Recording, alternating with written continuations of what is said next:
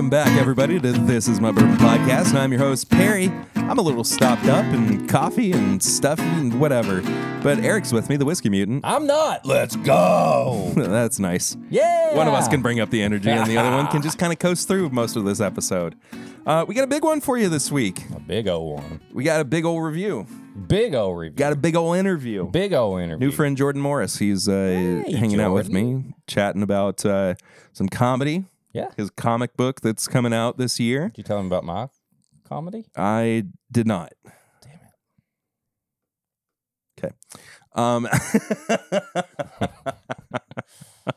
But most of all, we're just happy that you're here. Thank you so much for listening, for watching, however you consume the podcast. If you want more and you want to support the show, you can head to patreon.com/mybourbonpodcast. And for just $1 a month, you can support the show. $5 though gets you a bunch of bonus content. Bonus. Which includes the pregame chats that come up for every episode, the uncut version of the episodes as well. Completely just it's there. All there. Every 100%. Every bit of it. Except that one time. And a bonus episode that comes out every Monday as well. Yeah. So yeah, check all that out. Check it out. Over there, we normally kick off the show with Flying Blind or with Sips and Snacks. I got a Flying Blind for Eric this week. I'm ready. I'm going to need both of your glasses. There you go. They're right there. And you have to do that yourself, sir. Close my eyes. Close my eyes. Well, this is fun. I had a Sips and Snacks, but I did it on 69 with Whiskey Mutant. And spoiler alert, the snack kind of sucked. It seemed like you liked it a little bit, though. It, but you have to take the top layer of jelly off of it. Oh, okay. Like, you know how much we like the wafers from Nutty Buddy, Nutty Butter ones. It's like that, better, but they added that crappy layer of, this was Skippy peanut butter, but they added the crappy layer of fake like jelly on it. It kind of sucks. You can uncover your eyes, by the way. Okay. Let's see. You get a headache from the lights. So we'll just go left to right. Okay. Is there anything that am I comparing them? Yes. I'm just going to say which I like the most or which I prefer. Yeah, sure. Okay. Ooh. Okay. These smell like they may be from the same family. But I'm not going to give you any hints until we reveal it. But they both smell good. They do smell remarkably similar. Yeah. I will say. The right glass, I prefer the nose on it a little bit more because it feels more rounded. Yeah. It's almost like I get a lot of chocolate on both of these. Yeah. It's almost like the first one is almost like a cheap chocolate brownie batter. Like it's kind of like the off-brand. And then the second one is like you took like the freaking, I don't even know, the Hershey brand, like chocolate brownies or something, put it in there. And it's like, oh, that's some good chocolate. They both smell good, but one is definitely better than the other. All right. Oh, sorry. I was getting deep in the thought.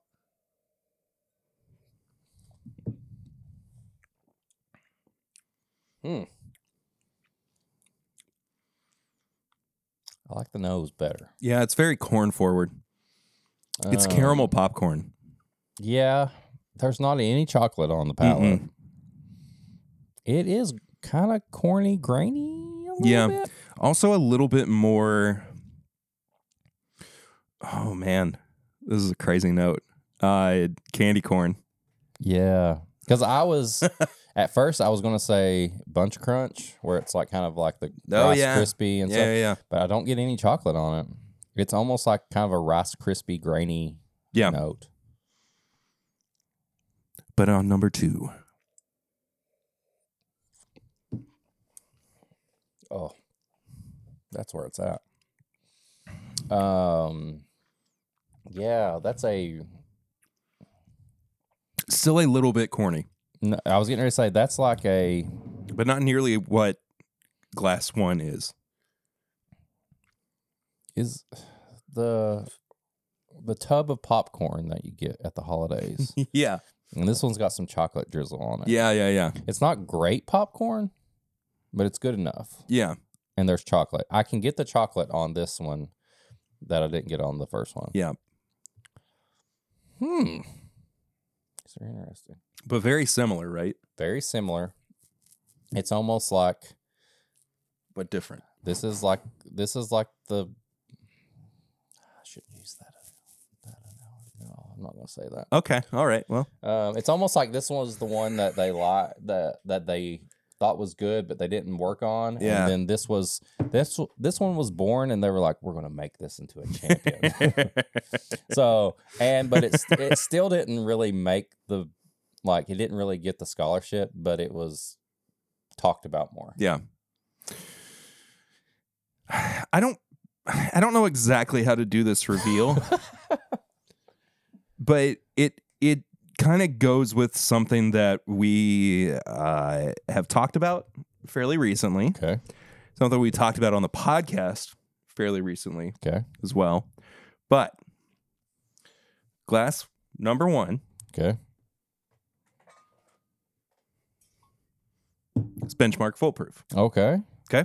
Dang, that does not taste 125 proof. Mm-mm. Glass number 2. You just opened this one too, right? Yeah. Okay. Is benchmark foolproof. Oh my God. Kill me.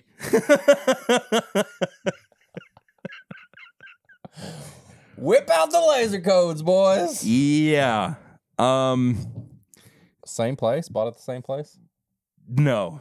Okay. So but they are different laser codes. Are you kidding me? I'm not kidding. So there's a significant difference between the two. Yes. The general consensus is that the earlier batches of benchmark foolproof, this is one of the earlier ones, not by a whole lot, right, but earlier enough, used their rye bourbon from Buffalo Trace. Okay. The newer batches, though, the consensus is that it is their wheated bourbon that didn't quite make the mark. I was going to say, I normally love. I know. So the reject wheated bourbon. Yeah. The reject Wellers. Cast strength, foolproof Weller reject. Now, I don't have confirmation. What color would you make that Weller label if they did the Weller reject label? Like a brown? Brown is what I was going to say. What the hell? Yeah. Isn't that crazy? I mean, that's or a pale yellow difference. Like it legit, you could have both of these and be like, yeah, I think they're from the same distillery, but this is the second one is more special, they worked on it more, and the first one is decent. Yeah. But they didn't give it the attention like they gave the other one. Oh, it is. It's crazy. It's just straight up this young wheated distillate. The funniest and best flam line ever. If I had time, so the foolproof that I got over the holidays. Yes. I finished that bottle. Yeah. Because it was so good. If I had time, I would have gone and gotten another one of those, so we could have done all 3 of them. Oh, that's crazy. Yeah. And I mean, you remember having that one that was definitely an older batch of it.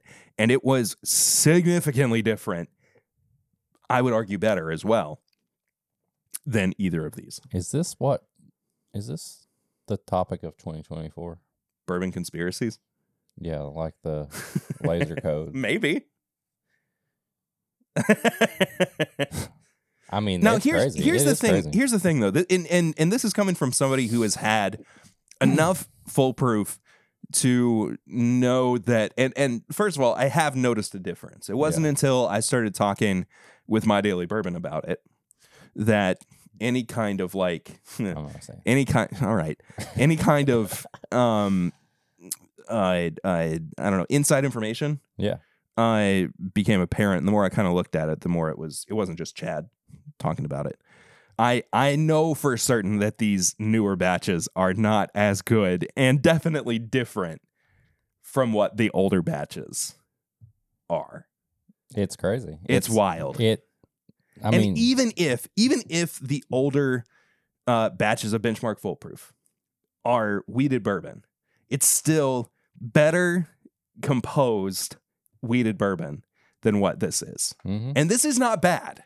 No, it's not bad. It's just not what I would put these are. For the price and everything for Benchmark Foolproof, I would keep it on tap. Mm-hmm. You know what I mean? Like, there's nothing. I basically do. Yeah. I want to blend them. No, I should have done that. Here you go. Thank you. Friends share. We share everything. No, we don't. What? No, we don't. Tell them. No. Yeah. It kind of just smells like a mix of the two. Like it's a little better than the first one, not as good as the second one. It's baby Taylor 4-grain. Somebody give us a sample of that and we'll put it to the test. There is a kind of a cinnamon toast crunch note on that. I'm not crazy about them together. I kind of like it. I'll be honest. I kind of like them together. It's okay. It's not my favorite. It's cinnamon toast crunch milk. Yeah. What have you been drinking recently? I actually have stuff to talk about because I've had some bourbon and whiskey. Last week I didn't have much to talk about. Yeah, but we went to a party together. We went to a party. Perry and me partied hard at my grandmother's, aka Gran, if you heard me talk, 80th birthday party. And I've got a funny story about after we left. Boy, I'll keep talking about it. But so we had the party. Me and April decided to surprise my grandmother for her 80th. And, you know, I was tasked with the job of finding somewhere to have this party. And you know what I did? I said, you know what? Clarion. I got contacts from Bourbon, and I got a good deal for the party / convention room at the Clarion where we have our bourbon meetup every year. And the only difference was this time I didn't pay for a bartender. Yeah. Because, I mean, I can't be responsible for getting like 80-year-olds buzzed, you know.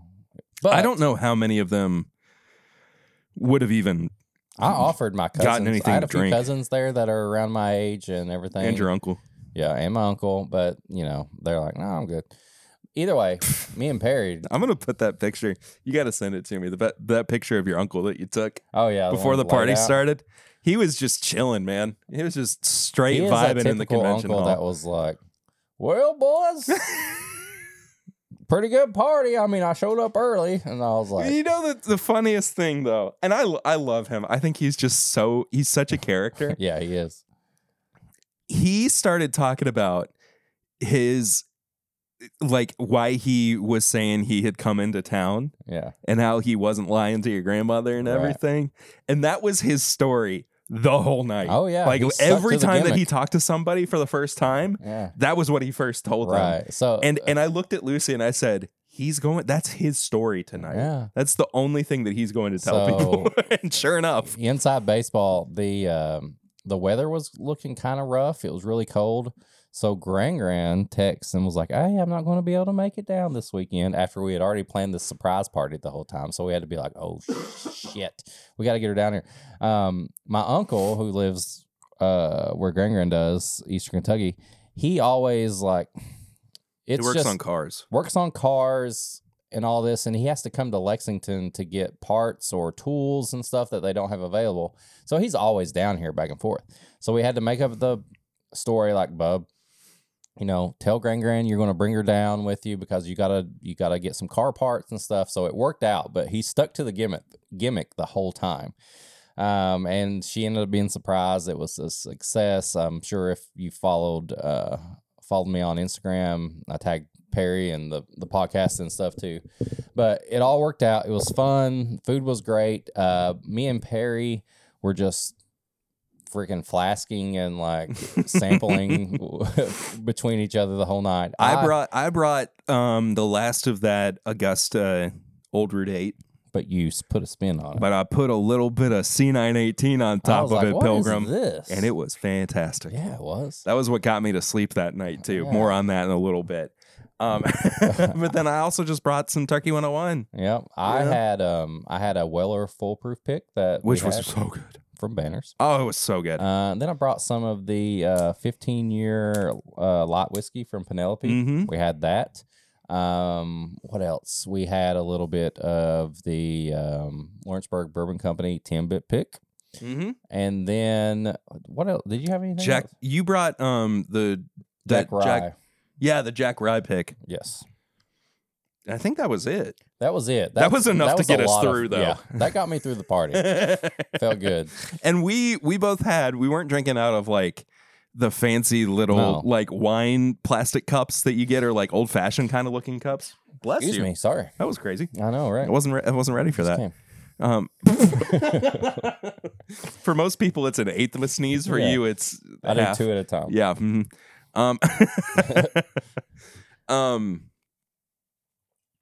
What was I saying? Oh, we weren't drinking out of the little old fashioned cups. We were drinking out of basically solo cups. Yeah. With see, I feel like they probably would have. It was 10% bourbon and 90% air. Yeah, I feel like they would have probably been like, "You guys are good," but also I tried to follow the rules. Didn't want to run the risk of So it was a colored, solo cup. Nobody knew, and I offered it to my cousins and all that. One of my cousins was tempted, but they didn't. Apparently, they went back after the party and drank a bunch of wine at their house. Your sister-in-law was a little tempted as well. Yes, she was. If she didn't have to drive, I think she would. She was a character. Yeah, she's a character. But we also have to talk about the major revelation from that evening. One of my favorite memories of this whole party is this. So I didn't know. I'm 100% honest. I know you didn't. Grand's like best friend. Yeah. That she hadn't seen in how many years? Oh, I mean, it had been a while. Yeah. That was probably not what Perry was saying, but that was probably my highlight. That was special, man. There were a few people that didn't get to come because of the weather. They lived in Tennessee and other places, so it was hard for them to get here. But one of Grand's oldest friends that she hadn't seen in a while did make it. Yes. And it made the whole, whether anybody showed up, it was just me and Perry and Lucy and April and Gran and this person there, it would have still been amazing because that was my highlight of the whole party. Yeah. So she's known Gran for a long time. Very long time. She's known you basically your entire life. Since I was born. So she knows your family super well. Yeah. I don't know how this conversation started, but she started talking to you. It was because she saw how my kids were trying to steal the spotlight from everybody. They were performing. And they said, your kids are very talented. It must run in the family. So from there, I get the call over to come talk to this lady and proceed to find out that you are cousins with Sturgill Simpson, one of the biggest country musicians on the scene right now, has been widely regarded as like the next kind of like Highwaymen slew of country musicians too. And one of my favorite songwriters as well. And I just was like, what do you mean? And so I start talking about his music. I start talking about the song Panbowl that he wrote too. And everybody's like, yeah, Panbowl, we know Panbowl. And then they start talking about like the papa and like the people. I'm like, he sings about them in the song. I know these people because they're in his music. And was just like Bub comes over. He's like, yeah. Bub starts talking about like his dad and Family his mom and like reunions how Sturgill's like coming to family reunions now too. And I was like, how have we not known this until I didn't know. I know there's no reason for you to have known, but it was just so funny that everybody was like, yep. They're like, yeah, Sturgill. Yeah. And the lady that was friends with Gran too, she was talking about how like his mom would come into their shop and she would talk about how the first son that she had, his name would be Stu or Stuart or whatever. And his name turns Sturgill. And it was just like, but the funniest part about all this too was that we sit down at the table and April's sitting there. And she was like, what are y'all talking about? And I was like, how Eric's related to Sturgill Simpson. She goes, yeah. I don't think she knew who he was. Anyway, so we need to get Stu on the podcast. I'll try to work on that. Please, because I genuinely, like, I am such a big fan of him and his music, and I have been for many, many years. I had no idea, though, so that's going to be one of my favorite memories. He produced Tyler Childers for a couple years, too, like his first couple of albums. And we don't have to drink because Tyler's sober, but we get Tyler on the podcast too. I know Tyler's keyboard player. He was my keyboard player for a while. Well, there we go. We got all the connections. Drink out the skull. If you want to know skull of our enemies. If you want to know more about this, if you're watching on YouTube, it's on the pregame chat. It's on the pregame chat, so join that. So. Anyway, that was wild. I still feel like I'm going to spill. It's impossible to drink out of. Yeah. But you threw a great party, man. I mean, it was a lot of fun. As long as Gran had fun, and she was so touched by everything. Then afterwards, everybody was like, "What would you have done if she would have like your age?" And she would have got like so excited, and I was like, I wasn't thinking about that. Yeah. Okay. It was fun though. So I'm just gonna tell this story. Tell it. Right. We had sent Eden to have sleepover that night. Yeah. We were like, it's a night out, we get to enjoy ourselves and not have to have a kid around. Get back to the house. Get in bed. Like, let's watch some TV. I'm like, okay. I realize as I have laid myself in bed that in the process of helping you bring stuff out to your car, I have thrown my back out. What? Yes. Oh, no. I pinched a nerve or thrown it out or something. I could not get comfortable in bed. Pain was going all the way down my leg. And so I slept on the couch that night. So you're saying inadvertently I cock blocked you. Kind of.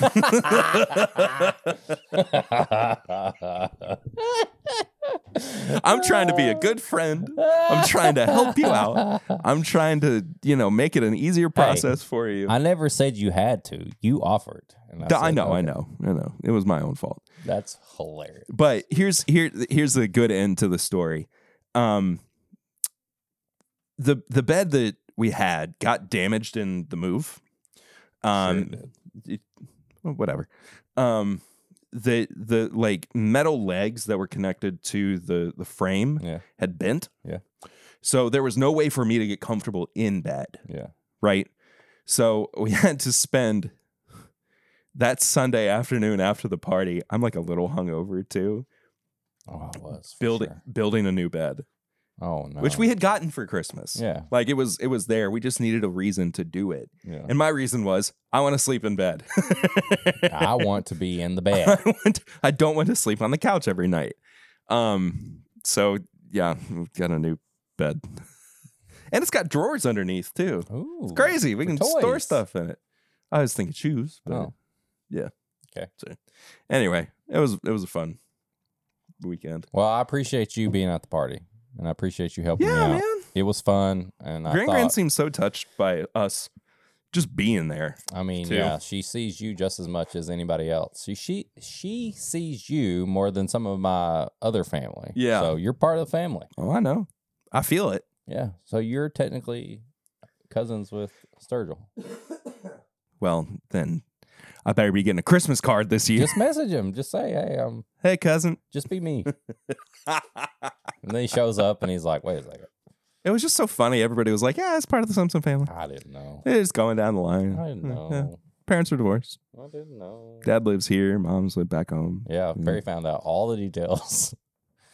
Bub was like, yeah, we could probably go see his dad right now. It's like, excuse me?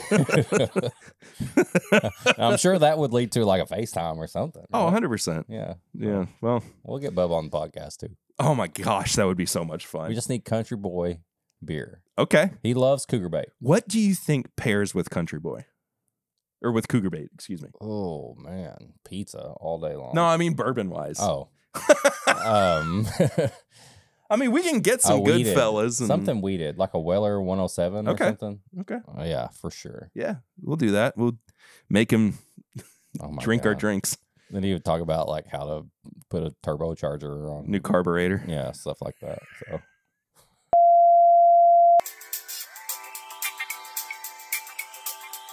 This is My Bourbon Podcast. Is brought to you by Monkey Cult Coffee Company.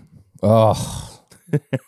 That's all I can say after that's how we're starting this ad. Apparently, I'm seriously still. It's been a 1 week since you looked at me. 1 week since we had it, and I still am like, it's the best like flavored coffee I've had that I can make at my house, because normally it just tastes artificial, and this does not. Yeah, I made espresso with it the other day. I want to make and it was fantastic. I want to make a bourbon coffee with Yes. it. I want to put actual bourbon in it. They give you bourbon flavors, which you can tell, but I want to spike it up a little bit, and I think it would be perfect. And specifically what we're talking about is Monkey Cult Coffee Co.'s bourbon chocolate chip flavor infused coffee.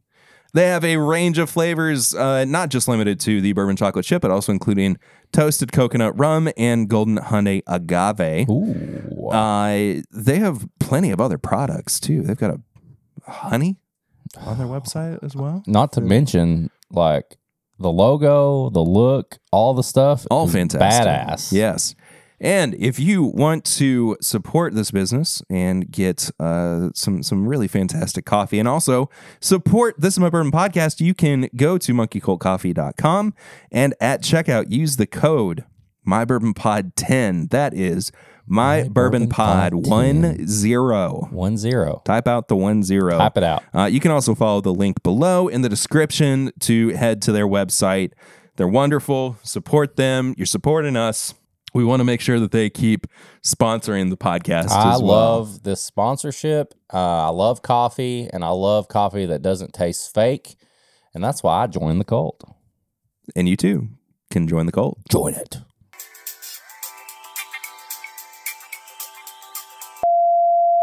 I am super excited to be welcoming to This Is My Bourbon Podcast a guy that I am quite a big fan of in all of his many different expressions on the internet, of course, between being his own podcaster, between being a recurring part of Good Mythical Morning as well. But Jordan Morris is sitting down with me this evening. Jordan, thank you so much for being here, man. Yes, happy to do it. Thanks for asking me. Glad to be here. Of course. You it was just kind of a very quick and casual invitation for you to be on the show, which you just immediately jumped on, which I was very thrilled by. Yeah, you caught me at a great time. Listen, I love podcasting. I love bourbon. So obviously the topic is really fun. There we go. Always happy to do it. I am thumping pre-orders for a new graphic novel. So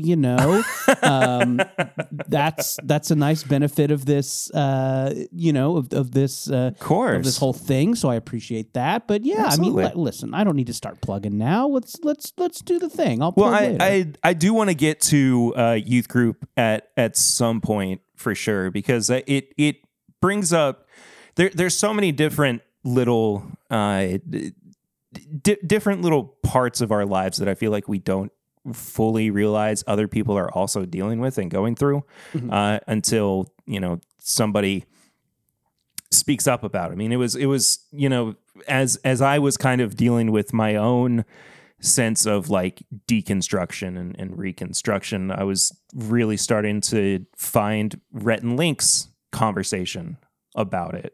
Right. And then now it kind of seems like there's a part of that for you too that is crucial to your story. Right. Maybe I need some more info. What do you mean by deconstruction, reconstruction? Tell me more. For me at least,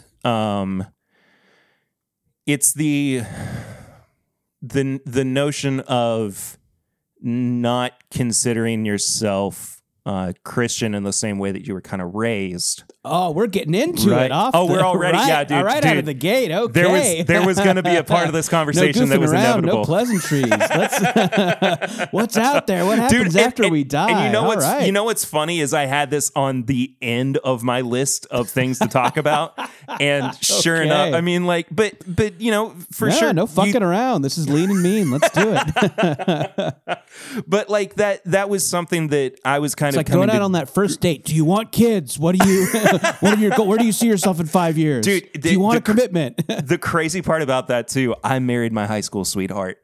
So nice. we had that conversation, like, I mean, very early on, so it was just something that like, I'm so keen to like just jump head first into so many different things. But like, I guess we will kind of start with youth group then. So the premise behind it, right, is that it's part of your own experience growing up in the church, but also taking a little like creative liberty with it as well, correct? Yeah, sure. So Youth Group, the graphic novel that I made with a great artist named Bowen McGurdy is coming out next year, available for pre-order now. It is a like YA horror comedy about a youth group, about a kind of goofy Bible study, the likes of which I grew up in, and perhaps you did too. I did as well. It's one of these like teen Bible studies that like, the grown-ups go into the big church or the grown-up church, and the kids go to someplace cool. It's called like the underground, and it's got like fake graffiti on the walls, and a cool dude with tattoo sleeves like sits backwards in a chair and tells you about a pretty rockin' cat named JC who was pretty punk rock, if you ask me.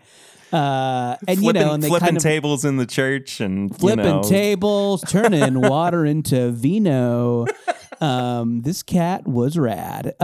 It's that thing of like trying to make a Bible study like fun and relevant for teens. And, it's something that I experienced and a lot of people I know experienced. And it's something I've never seen like depicted that well in media. Sure. It's so ridiculous. It's so goofy. And so it's always been like something I've wanted to write about. Just a great place for comedy, a great place for like, the teen experience. It seemed like a fun world to set a story in.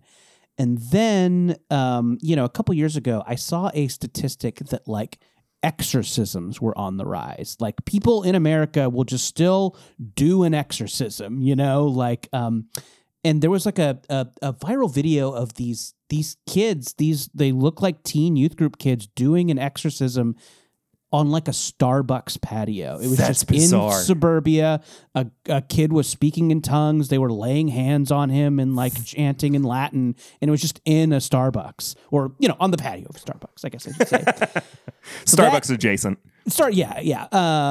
Probably in like a strip mall with a Best Buy and a Cold Stone or something. So that kind of got me thinking about like, oh, what if that happened to me? Like, what if these goofy kids I grew up with who sang these, like Bible themed parody songs actually like had to do an exorcism? And that was kind of the germ of the story. And and then I kind of like populated it with just like characters from my life and kids I grew up with. And and I got to kind of put it together with Bowen on board, who is a really, really brilliant comics artist. they've done a great creator-owned series called Spectre Inspectors, and they've done work for Marvel Comics, and we're just such a great partner for all this. Fantastic. And and it's coming out next year. It was super fun. It it's not like it is meant to be fun and funny first. It's not like it's not meant to be like a takedown of all that. But I think our main character is like a skeptic who feels like she was forced to go to youth group, which I think was a lot of kids there who were like, you could really tell which kids were into it and which ones are like, my parents made me come here because they found pot in my drawer. So yeah, that's kind of our main character. She's a kid whose parents made her come because, it's like her bargain with her mom to, like apply to schools on the East Coast. It's set in Orange County where I grew up. So yeah, that's kind of like, she doesn't really want to be there. She's, she's kind of a gothy artsy kid, and just stumbles on this world of suburban exorcisms. I always felt a very innate sense of earnestness, I guess, with my upbringing within the church, and it's easy, I think, to say things like, well, I bought into it, or I found myself just kind of like accepting everything as it was told. But I do, and I was a good kid growing up too. Like I didn't get into trouble. And so like every decision that I made with like wanting to go to church and wanting to be active, like I was a worship leader for a while too. Okay. And so it was all just very like, I was making those choices to do that. But at the same time, like I always had that nagging in the back of my head too, of like, something's off. Something's a little bit uncomfortable. Like I don't fully get that. Was that something that you felt too early on with your faith, I suppose? Yeah, totally. I think like I was there, I think primarily for the community, the community behind it is great. Like it, and that's kind of how they rope you into those too. They, some, cute girl from your math class is like, hey, me and some other teens get together on the weekends and talk about what it's like to be a teen. You should come hang out with us. Like, so I liked the social aspect, and I was, and I was kind of a cowardly child. So like I was really afraid of like drinking and drugs and sex anyways. So like I was being in this social circle where you didn't have to worry about drinking and drugs and sex was like very cozy for me, very convenient. Sure. And so, so I liked it, but, like obviously had my questions, and I know everybody does. But I think, it became so hard once like political shit started seeping into it. Like that, I really distinctly remember, a sermon where they talked about the Harry Potter books being satanic and about how like, AIDS is a punishment, which is like, that's a lot more intense than anything I heard. Yeah, and Harry Potter, whatever, but like, the stuff like with, AIDS and of course, queer people and stuff exactly. Is fucking evil. Like it is, so, and that's not like stuff that we address that much in the book, but that's the stuff that makes it really like, made it really hard to kind of keep going. And I've been kind of cheerfully agnostic for, the past 25 years or whatever.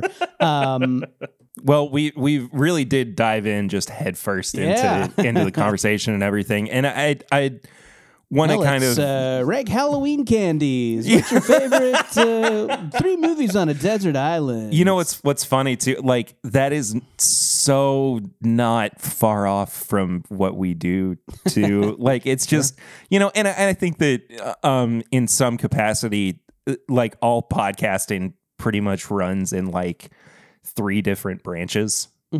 Like there's the guy who just sits in his room and talks about whatever he feels like. There's the two friends who sit down and they have like deep, meaningful conversation. And then there's the podcast where it's like, what are our vices? How can we like, exploit some of that for, the ability to like be friends with in public kind of with each other. You know what I mean? Like that there's a level of like and there's murder shows and you're Office right. recap. You're right.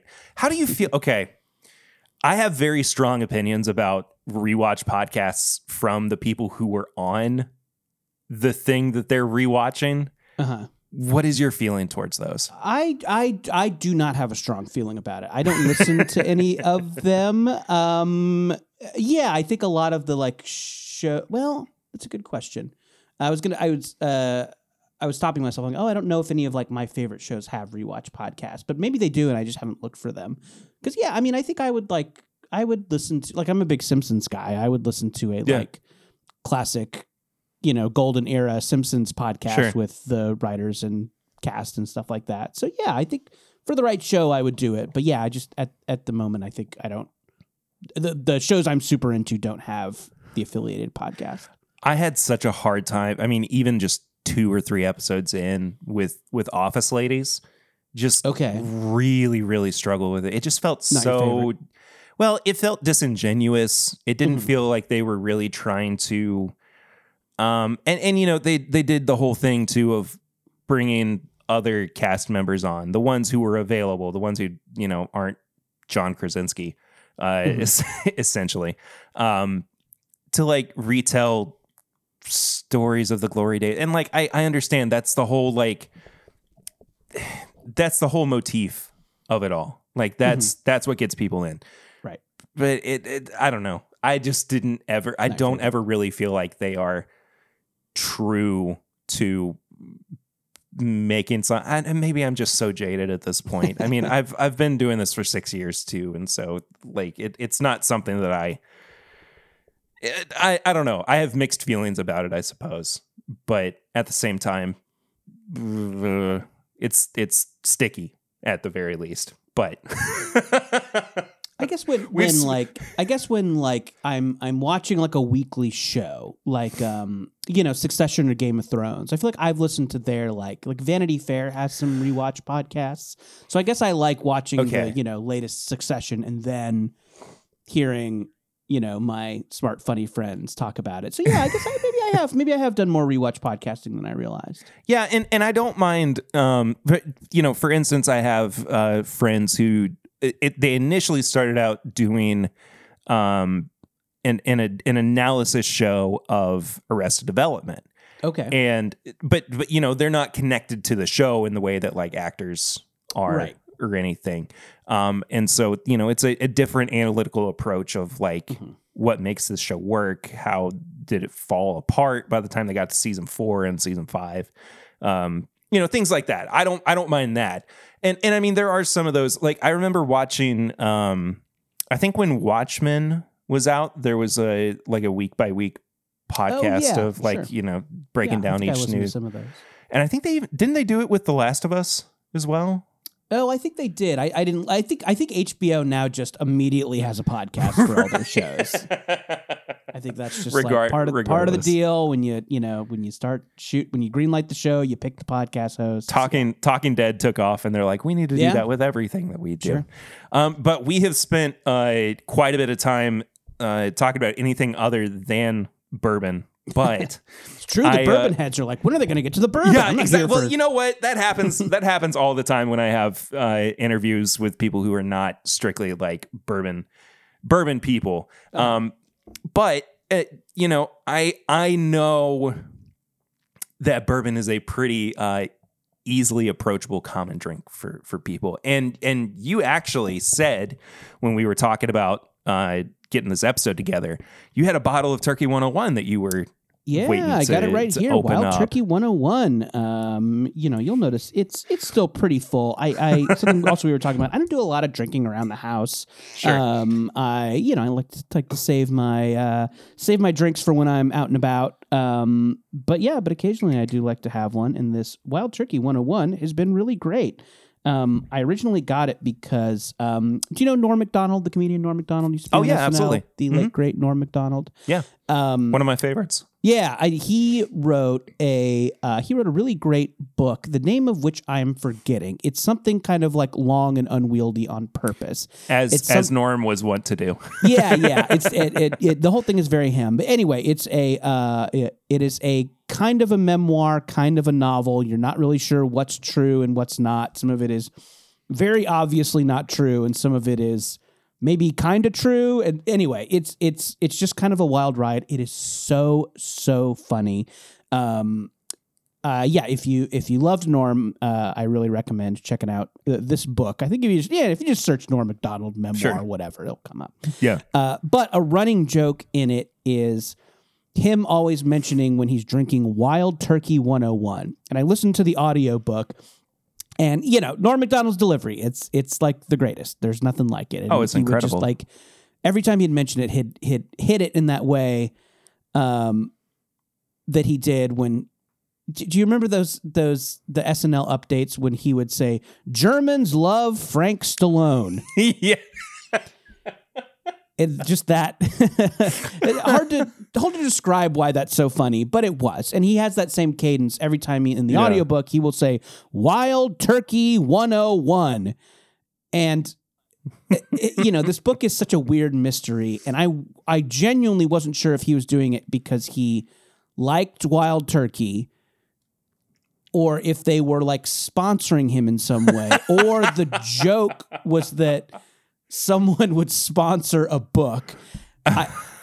Whatever it was, I do not know why it's in there, but it just made me laugh every time. Wild Turkey 101. So after I finished the book, I was like, I have to try this.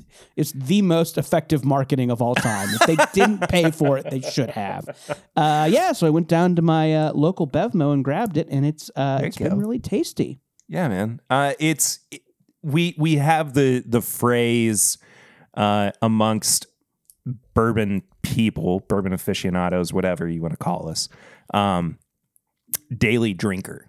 Okay. So, if you're going to fall back on something to, your old reliables, Turkey 101 is a lot of that for a big chunk of us. And I mean, I fall into that category as well. I'm a huge fan of Wild Turkey. There was some controversy over how expensive Wild Turkey has gotten recently as well. Yeah, that's something I would be curious to hear your bourbon guy's knowledge about, because yes, Wild Turkey I always knew as like it's the well, it's the rail, it's the cheap stuff. It's you get a shot of Wild Turkey and a Miller High Life for that's $8. That's my go-to bar drink. It's great. I'm not even kidding. It's an amazing drink. Fantastic. So I always knew it as that, but I guess they have, they're expanding the brand. So this is a kind of more mid-shelf or upper shelf. I didn't pay too much for this bottle, but obviously pricier than a bottle of, vanilla Wild Turkey. Sure. And I say vanilla Wild Turkey, I mean the standard brand, not the 81 vanilla. Yeah, the 81 proof.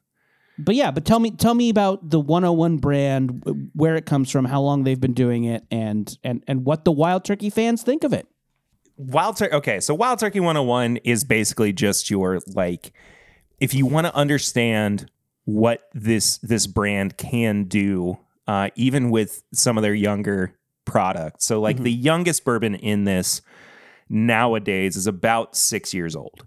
Okay. So it ranges anywhere depending on their blends, depending on what they need to achieve the particular flavor profile. It's typically like 6, 8, and 10-year-old bourbon. Sometimes if they need something a little bit more robust, they'll put 12-year-old in, just to kind of even out some of it. But bare minimum nowadays, it's 6 years old. 101 has been around almost as long as Wild Turkey has been a brand in and of itself, too. Yeah. They fluctuated a little bit with some of their proofs. They had, before bumping it up to 81, by one point, they had an 80 proof Wild Turkey offering as well.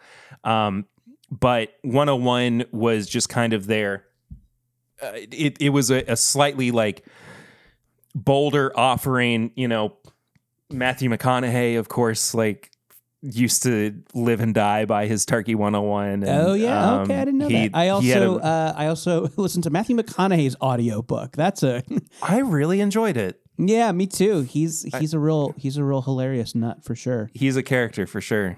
He actually his little like life-isms that he thinks are really profound do not make sense 75% of the time. Not a single one of them. Not a single one of them. He has these little nuggets of Southern wisdom, and it's like, Pappy always said, you can't jump in the ocean if you still got your jeans on. It's like, I mean, I don't know but that's also as deep I don't know if that's as deep as you think it is, but and his fucking delivery, just a great audiobook read by someone with fucking impeccable delivery.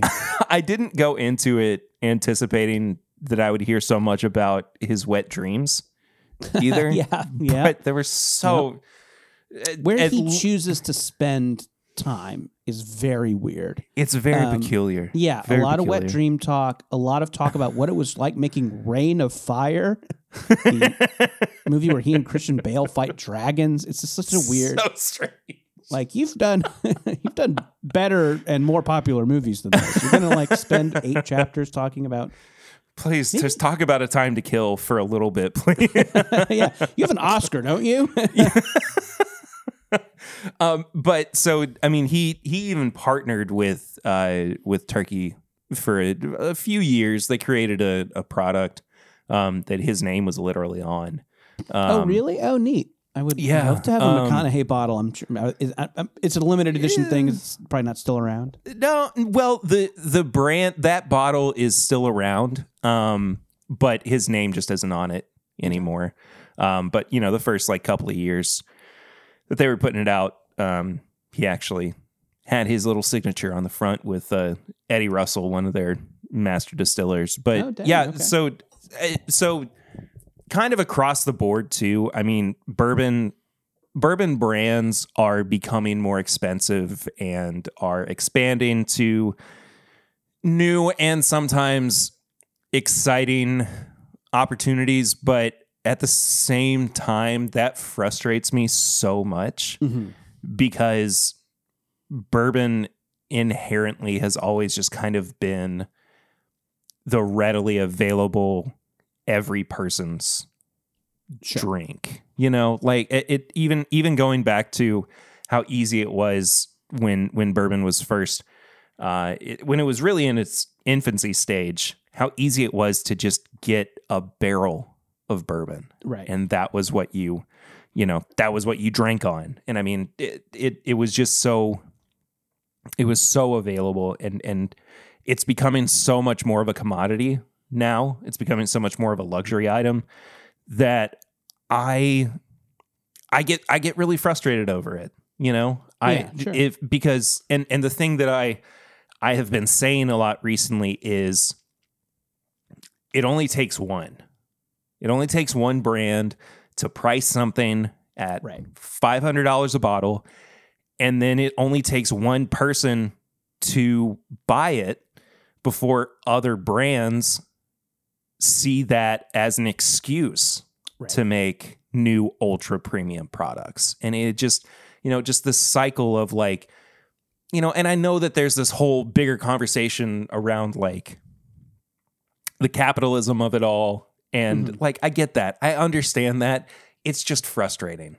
Like I'm allowed to be frustrated with the state of things based on how expensive things are, even though they shouldn't be.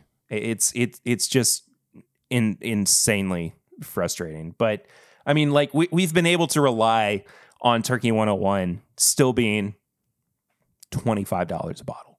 I mean, that's essentially where we are with it now. Yeah, I think that's around what I paid for it.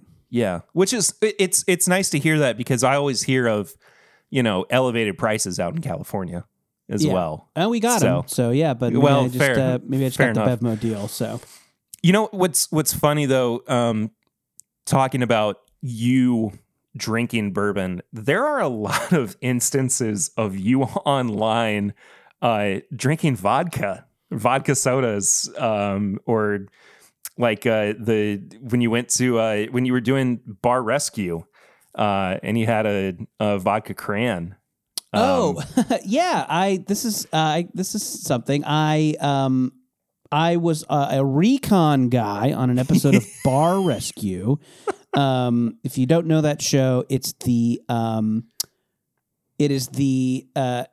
recon guy. So it's it's a show where a mean dad who owns one sport coat yells at people who have shitty bars. And the recon guys come in at the beginning. They like go to the bar as it is, and they come back to John Taffer, the host of the show, and they tell him like, "Oh, how much the bar sucked." So I had a friend who knew the producers of Bar Rescue. He like knew I was a fan, and he's like, "They're doing one in San Diego tonight. Do you want to be one of the recon guys?" So yeah, I obviously jumped at the chance. I was such a fan of the show. I don't watch too much these days, but there was a time when I was like it's real big on Bar Rescue. same. When we had cable, it was like nothing else is on. We'll just flip it over to Paramount. And we'll just start watching. Yeah, geez, hours and hours of Bar Rescue. Yeah, and now I think there's like streaming channels like on Pluto or something where they just play Bar Rescue. But yeah, that was essentially what Paramount was for a while, and Spike TV before it. Anyway, yeah, they like had a deal with Kettle One, so they're like, if you want to go in, maybe order a Kettle One. So yeah, I don't normally drink Kettle One. I mean, I like it fine, it's good. But yeah, I just kind of did that because they asked nicely if I would order a Kettle One when I go to the bar. I don't usually drink vodka, but I am forever immortalized in a constantly rerunning episode of reality TV, drinking a Kettle One and cran. Not a bad drink. It does its job. Yeah, I would say. Yeah. But I mean, vodka is inherently tasteless and odorless. And, yeah, not a big vodka fan. I'm maybe mainly a tequila guy. That was actually my. I had a question of what your preferred spirit or drink was. So tequila. Then it's any kind of mixed cocktail tequila drink, or just if I need a utilitarian drink, tequila soda, can't beat it. I know it's trendy these days, man. It's a good drink. You can call it a ranch water if you want to. There you go. But I really like it, and I love a oh gosh, the name is escaping me right now. Tequila and grapefruit. That's called something, right? The Paloma. Duh. There you go. Thank you. There we go. Yes, Yeah. love a Paloma. You can do it. You can do a cheap one with a grapefruit soda if you want to. That's great. And some like more mixology-y cocktail bars will do a tahini rim and fresh squeeze the grapefruit right in front of you. That's great. I love that. But yeah, you can get a cheap one with tequila and squirt is perfectly delicious. So yeah. So I wanted to talk to about your comedic history and your work as an actor and as a comedian too. It wasn't until I and you are not the first. You're not even the first person at Good Mythical Morning that I have done this with, but I didn't realize this until I was going through everything. The first thing that I ever saw you on was Comedy Bang Bang.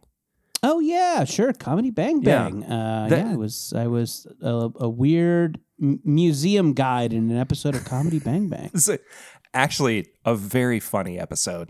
That was funny. Weird Al's in it. Fred Willard. Speaking of dear departed comedy legends, Fred Willard's in that one. Aubrey Plaza, I think's in it. Great episode. I noticed. I mean, you worked with Comedy Bang Bang for a while too. You were on their podcast at certain points too. Gosh, have I ever been on Comedy Bang Bang? I don't think I have ever been on Comedy Bang Bang. I would like to be. Again, I got this book to promote. Scott, if you're out there, call me. He's too busy doing his new Bruce Springsteen podcast with with Adam Scott. Yeah, those are funny. Scott, I like it when they go deep on the albums. Those are always great shows. But I've known like the Comedy Bang Bang people for a long time. I definitely like started in comedy with a lot of those writers. And yeah, definitely know Scott from podcasting. Scott's done our podcast, Jordan Jesse Go. a couple times. Always great, always funny. So yeah, I know them from around, and I think that's what led to them asking me to do that little bit in the show. You have a particular nuance about your delivery too that I, especially in some of your more like sketch central comedic pieces, that reminds me quite a bit of Mr. Show. Oh yeah, Mr. Show's big one of my favorites. I was see, that's the thing is I was going to ask you just kind of like, you know, what your relationship with that show was like too. I mean, because that was the first sketch comedy that I think I ever really latched onto. My roommate in college was a huge fan, and 18 years old. Yeah. He was like, you have to watch this revolutionary sketch comedy. And I was like, this is the best thing I've ever seen. Yeah. And led me down a, different paths of, falling in love with Stella. Oh, yeah. Sure. With people like Auntie Donna, too. Oh, yeah. Out of Australia. But specifically, like, Mr. Show. I mean, where did that relationship with that show for you kind of begin? Yeah, I mean, I think it was like a comedy nerd artifact. And I think if you were a very serious comedy nerd, which I was / am, around the time I went to college, it was this thing that had been on the air and was not like on DVD yet. Streaming's a long way away, so it was something that you like traded VHS tapes of. Like there was a guy in my dorm who had a VHS tape with like 5 Mr. Shows on it. Right. And it was kind of something that you just got retaped and traded around. And yeah, so, you could man, I didn't realize there was a comedy tape trading scene in the same way that there is with like Grateful Dead shows. Yeah, there kind of was with like that and like the early Tenacious D shorts on HBO. Yeah. They were these, in the early days of Tenacious D, they had these little like 10-minute episodes that aired on HBO late at night, and those weren't watchable anywhere. But if you knew a guy whose, older brother had HBO, you could get a tape from him. So yeah, there was that. And, like stuff like, you mentioned The State and Stella and yeah, I know it's so like, it's so cliche at this point for guys my age to talk about before streaming, before you could just get everything. Shut the fuck up, guys my age. But, these things became even more like important, and it was a huge deal when you got your hands on them. And yeah, it was Mr. Show was totally one of those things, these like kind of secret secret code, secret handshake things that you could kind of trade with other comedy nerds. And yeah, it was such a smart, funny show, and it kind of like it made fun of comedy a lot. Like a lot of the comedy was like about comedy. Like there was the thing where Tom Kenny is that like hack stand-up comedian, and they have the like their version of Weird Al and their version of Dr. Demento. So it was like if you were a comedy nerd, it felt like, oh, they're making fun of comedy. I get this. So yeah, it was a really special show, and definitely like obviously so many like great writers and performers came from it. And yeah, it's definitely one of my faves.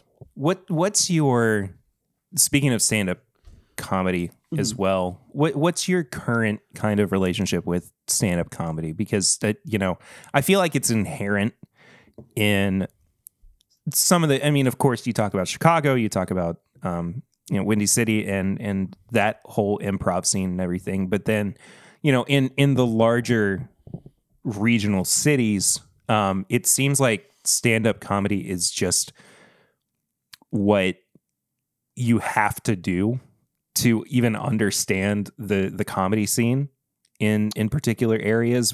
So, I guess 2-part question, like, did you feel any kind of like pressure to do stand-up comedy when you were starting out, and what is your relationship with it like? Yeah, when I first moved to LA, which was like 2005, 2006, I definitely like tried to do stand-up. I did some open mics. I think I just wanted to try everything. I kind of had a vague idea in my mind that I want to do comedy. So I gave everything a shot. I did, improv and sketch and, podcasting, which I still do. And yeah, and I tried stand up and I liked it, but I wasn't good at it. It I never like clicked with it. It never was my thing. And I think you have to love the grind with stand up. You really have to, it's like about repetition. Like you have to be a good joke writer, but it's so much more than that. You can't just go up there and like read jokes off your phone. Which I did, like Sure, I was like, I wrote these jokes. Listen, it's just, there's so much to it. And I think people who love it, love getting out there and doing the grind and doing the open mics and doing the road gigs. And yeah, it just, I don't know. I never felt like I had a knack for it and didn't love the grind enough to want to grind at it. So yeah, I definitely love watching stand up. I love watching it. I love great stand up. And I still love going out and checking it out. But it's not something I want to do myself. Would you rather do stand up again for the first time with all the nerves of it, or go to Burning Man again and get your taint washed? Oh, Burning Man! Burning Man's a blast. Stand up's a bummer. Doing a bad stand up show, that's the pits. Burning Man's fun. What's so funny too about and I actually rewatched. It was, I think you did Two Truths and a Lie on a Good Mythical More with Matt and Emily. And Emily was so surprised that you went to Burning Man. But knowing that backstory too of you being in the throes of it, and then some guy's like, let me wash your taint. And knowing that was the conversation you all probably had afterwards was so, it was so funny to me. Yeah, that is a popular, if I need a story to tell, I have that anecdote about getting my taint washed at Burning Man, which I imagine you've heard at some point.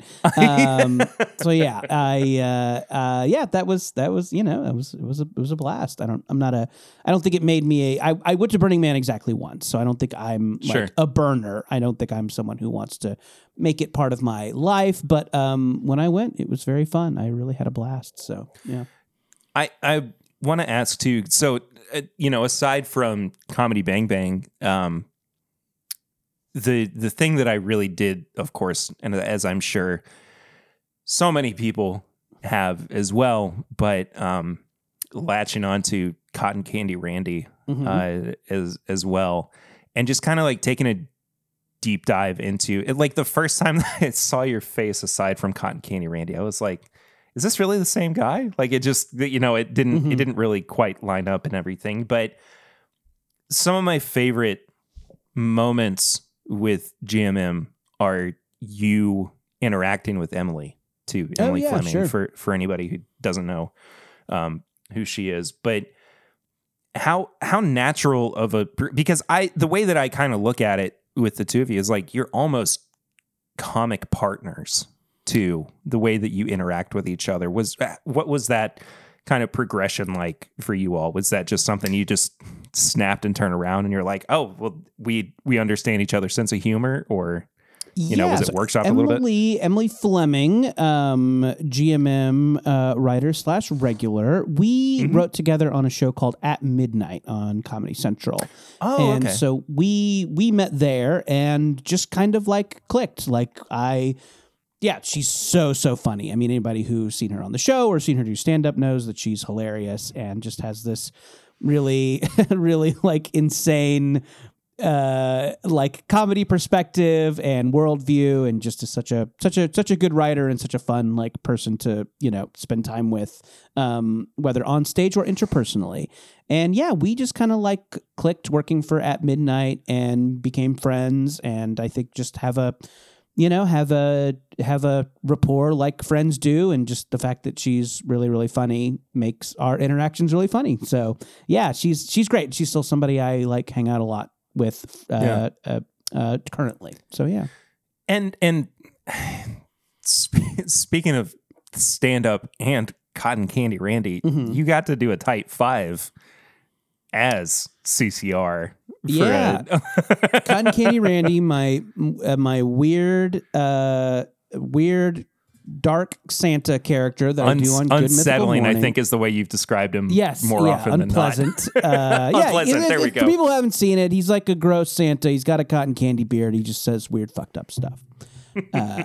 And yeah, they on Mythical's like fan channel on the Mythical Society, they did a stand-up special. So Emily, who we talked about, did stand-up. She like is an actual stand-up with an actual act. And Matt Lieb, who you mentioned, he did did a great show with that.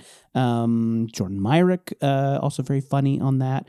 So they asked me to do stand-up, and I'm like, I don't do it. Can I just do a Cotton Candy Randy bit? And then he said yes. So yeah, I just did some, jokes that I thought a,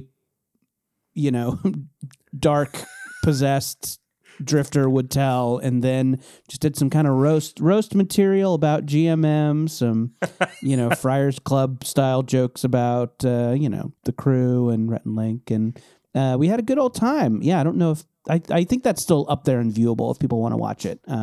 It's on the Society, I think. Oh, cool. Is where, I have to ask too, because, endlessly fascinated with just the insanity of Cotton Candy Randy. But how on earth did that character even come to existence? I can't even begin to fathom like what the early conversations were about his inception. So not much. It was not something that we like talked about a lot. I was a writer on Good Mythical Morning for a bit, and part of, if you watch that show, that like it's a let's all put on a show vibe, and the people on the show are people who work behind the scenes, and it's the writers, and it's the crew, and it's the producers. They all kind of pitch in and do bits, and it's just full of funny people. So it works out great like that. So when I was a writer, they had an idea. It was like National Cotton Candy Day.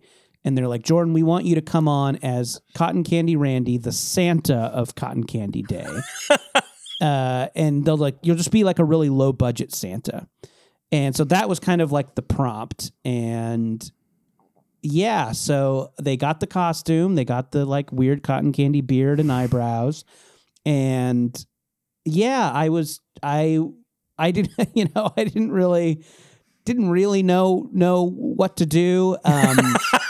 But they had a caterer there for a while who had a weird voice. They had a caterer who we would do his voice when he left, and we would always do a thing where like the caterer was saying something dark, so it would just be like, we have a lovely lemon chicken today. My wife won't let me see our kids. Like,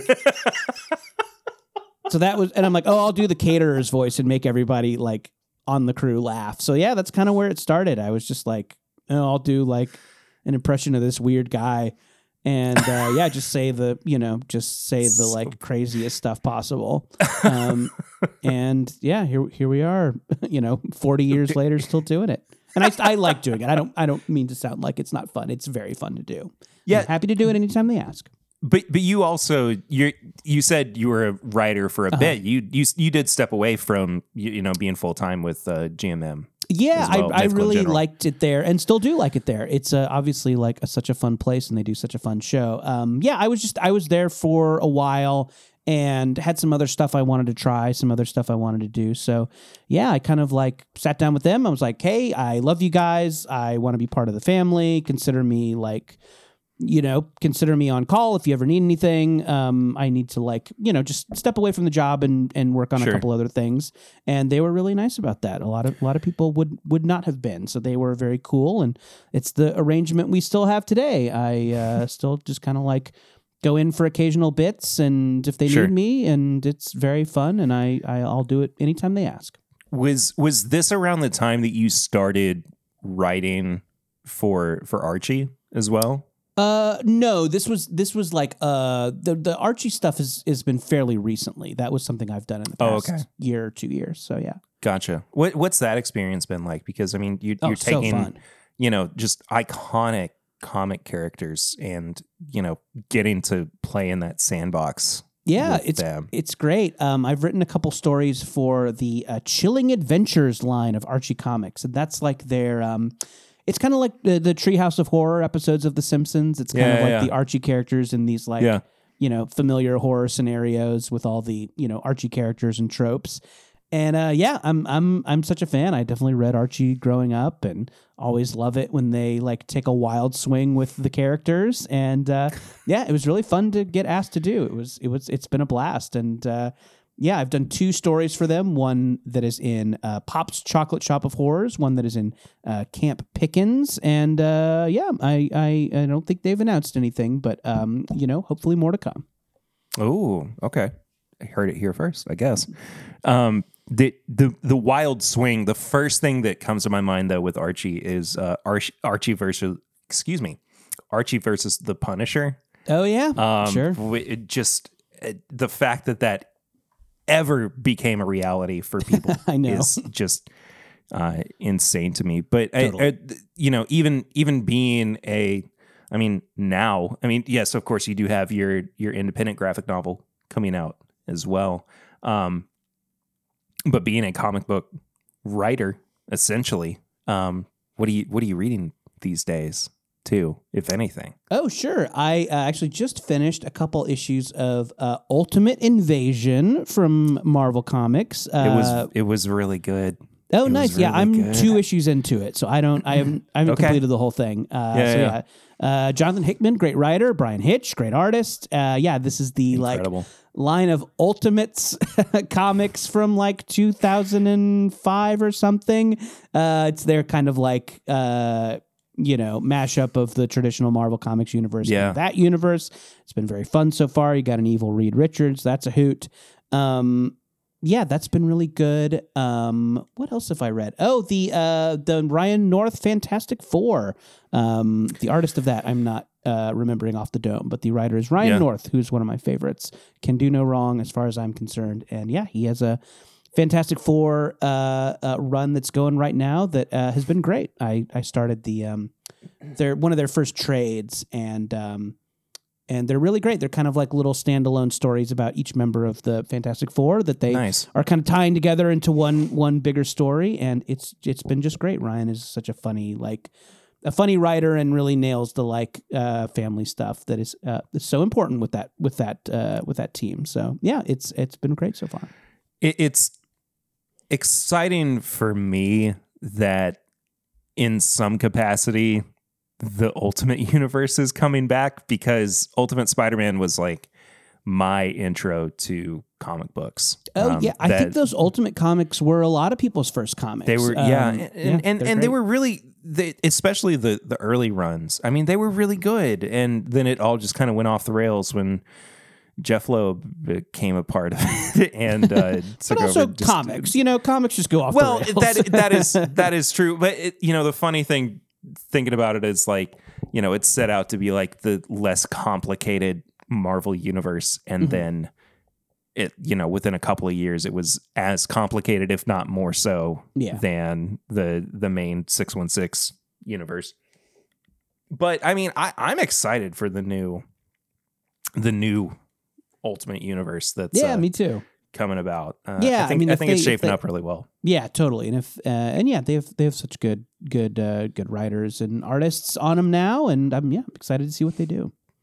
Dream comic book that you would get to write? Oh, that's a great question. I mean, I was a Spidey kid, so getting to do anything with the Spidey characters would be awesome. I would love that. But I am kind of more of a DC reader these days. I know I mentioned a bunch of Marvel stuff, but I think my usual comics lean a little bit more DC. So, I was a big, Justice League International fan. So I love some of those goofier DC characters like, Booster Gold and that whole gang, Fire and Ice. So getting to do something with those characters would be a ton of fun. I was saying on another podcast, I'm also a big fan of like those kind of one-on-one fighting games like Street Fighter and Mortal Kombat. Oh, yeah. And I know Yeah. occasionally they'll do comics with those. So yeah, getting to do something with those characters would be a ton of fun. They have such wacky, weird continuities these days. It would be super, super cool to do something with that. I would love to see, especially now that you bring it up, a Booster Gold Blue Beetle comic from you. I think that would be so much fun. I would love to do it. They did they did one that just wrapped up, I think, earlier this year called Blue and Gold, where Booster and Beetle become like social media. So Dan Jurgens wrote it. Okay. Where they become social media stars. They like live stream the crime fighting. And I was like, oh, that's what I would have done. So I'm like, well, somebody already did it. I got nothing. I got no more pitches. That would be my pitch exactly. Just do your fan comics on DeviantArt or whatever. That's all, that's all you can do. Okay, so Spider-Man,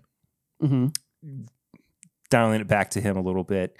Happy Spider-Man or defeated constantly Spider-Man? What do you prefer?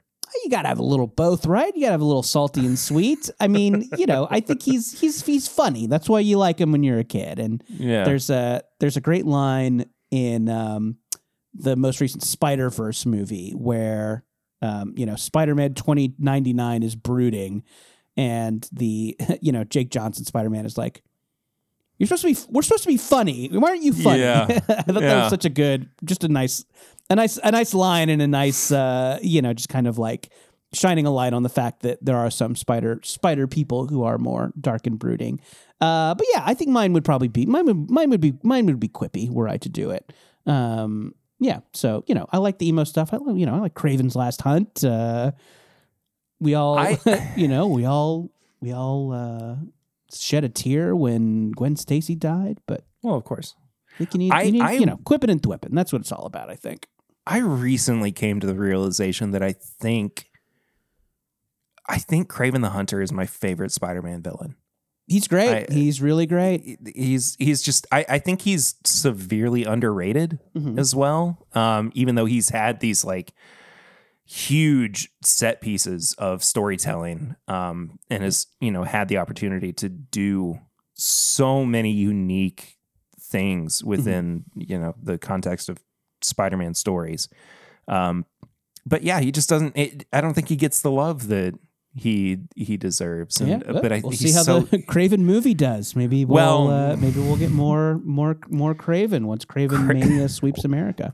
What's the Weekly Planet say? Kraven the animal lover. Which is what he's kind of being made out to be in this new movie. Yeah, so I know. We're just trying to try and make him the hero villain, but we'll see. Yeah, I like those Venom movies. Maybe they'll do a good job.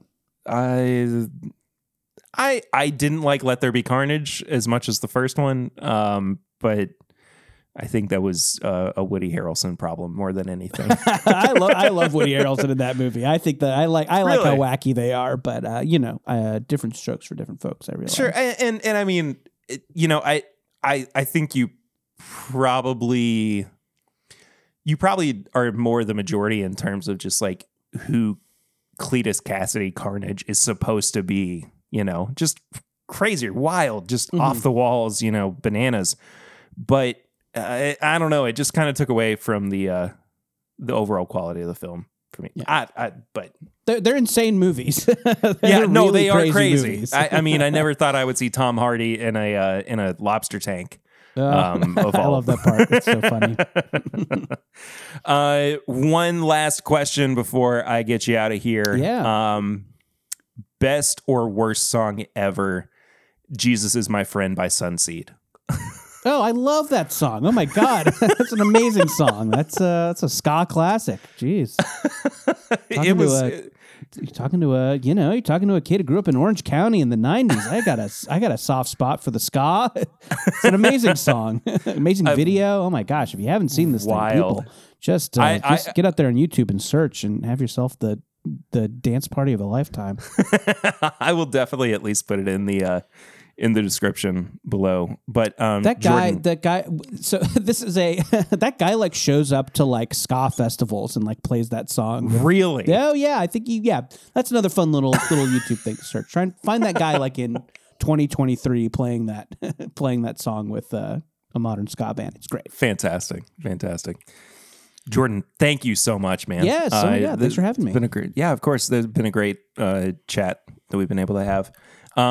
Where can people find you? I'll make sure to put links for youth group in the description. But where's the best place for? Yeah, of course. Where's the best place for people to find you, follow up with you, and everything? Yeah, you can find all the youth group stuff at bit.ly/youthgroupbook, and apparently in the show notes for this episode. But bit.ly/youthgroupbook. You can see some of the art.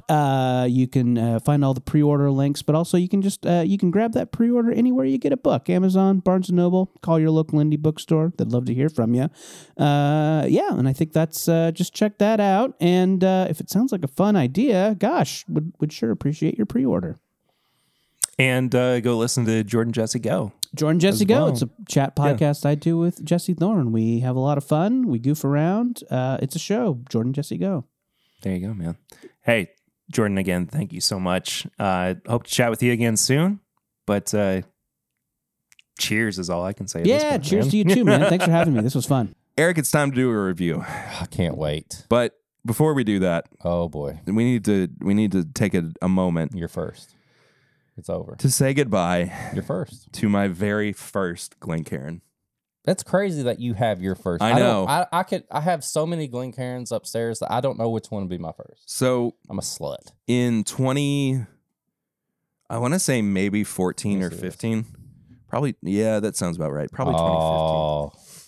The perfect starter too. Yeah. I got a gift set from my mother-in-law of Woodford Reserve, and it came with a Glencairn. And somehow I just discovered this recently in our recent move. There is an unsalvageable crack that has formed in the Glen itself. So I figured one last pour into it to say goodbye. I'm so bummed that I don't have any Woodford. And I almost brought some double oaked too. So I think there's a couple options. Okay. We do something in the Woodford family. Okay. We could do that. So we got Jack Daniels and Old Forester? Yeah. Or we just put whatever we want to in it. We do something. Let's just do whatever we want. Okay. How about a What is that? This is Bluegrass Barrel Pickers. This is their new Knob Creek pick. It's got blue wax on it and everything. Knob Creek Vacation. Oh, I like that. Put it in there. I'm excited for you to try this pick. Okay. Well, I'm going to take the first drink since you've got a little crudiness going on. Yeah, that's probably fair. Yeah.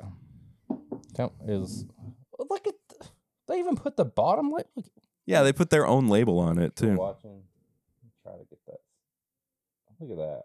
It's good looking. I like it. Looks good. And it is 9.5. 9.5. Yeah. Almost 10. Okay. Yeah. All right. Well, you about broke one of mine. There's the back label too, maybe. Come on. Focus. There it is. Made it. It's good. It's a good sticker.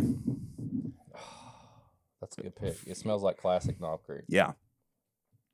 For 9.5 years old, I think it's pretty. I'm gonna twirl it on the crack too, just to see what we have. I'm gonna drink it right on the crack. Okay. It smells very. What am I trying to say? It's kind of like it's like apple and peanut butter. Yeah. Kind of apple peanut butter. Yeah. Green apple slices dipped in peanut butter. Yeah. That's a Knob Creek pick, and it's very appley. It's very appley on the palate. Well, goodbye, old friend. We're gonna throw it against the wall at the end. Just smash it on the ground. I'll clean it up. We could let Eli do batting practice with it. Oh no! That would be so much film a fun. video of you hitting it, and I'll clean it up. Are you serious? Yeah. You can smash. I'll film it, and you. Okay. It'll just fly into that. I'll clean up that glass. Okay. All right. There we go. It's been settled. We just can't tell April. She'll kill me. She'll hear it. We won't. Well, I'll make some noises or something like. It'll sound like a glass shattering. We'll just say, "Hey, it was AI." But we're gonna put the video out, aren't we? Yeah. She'll see it.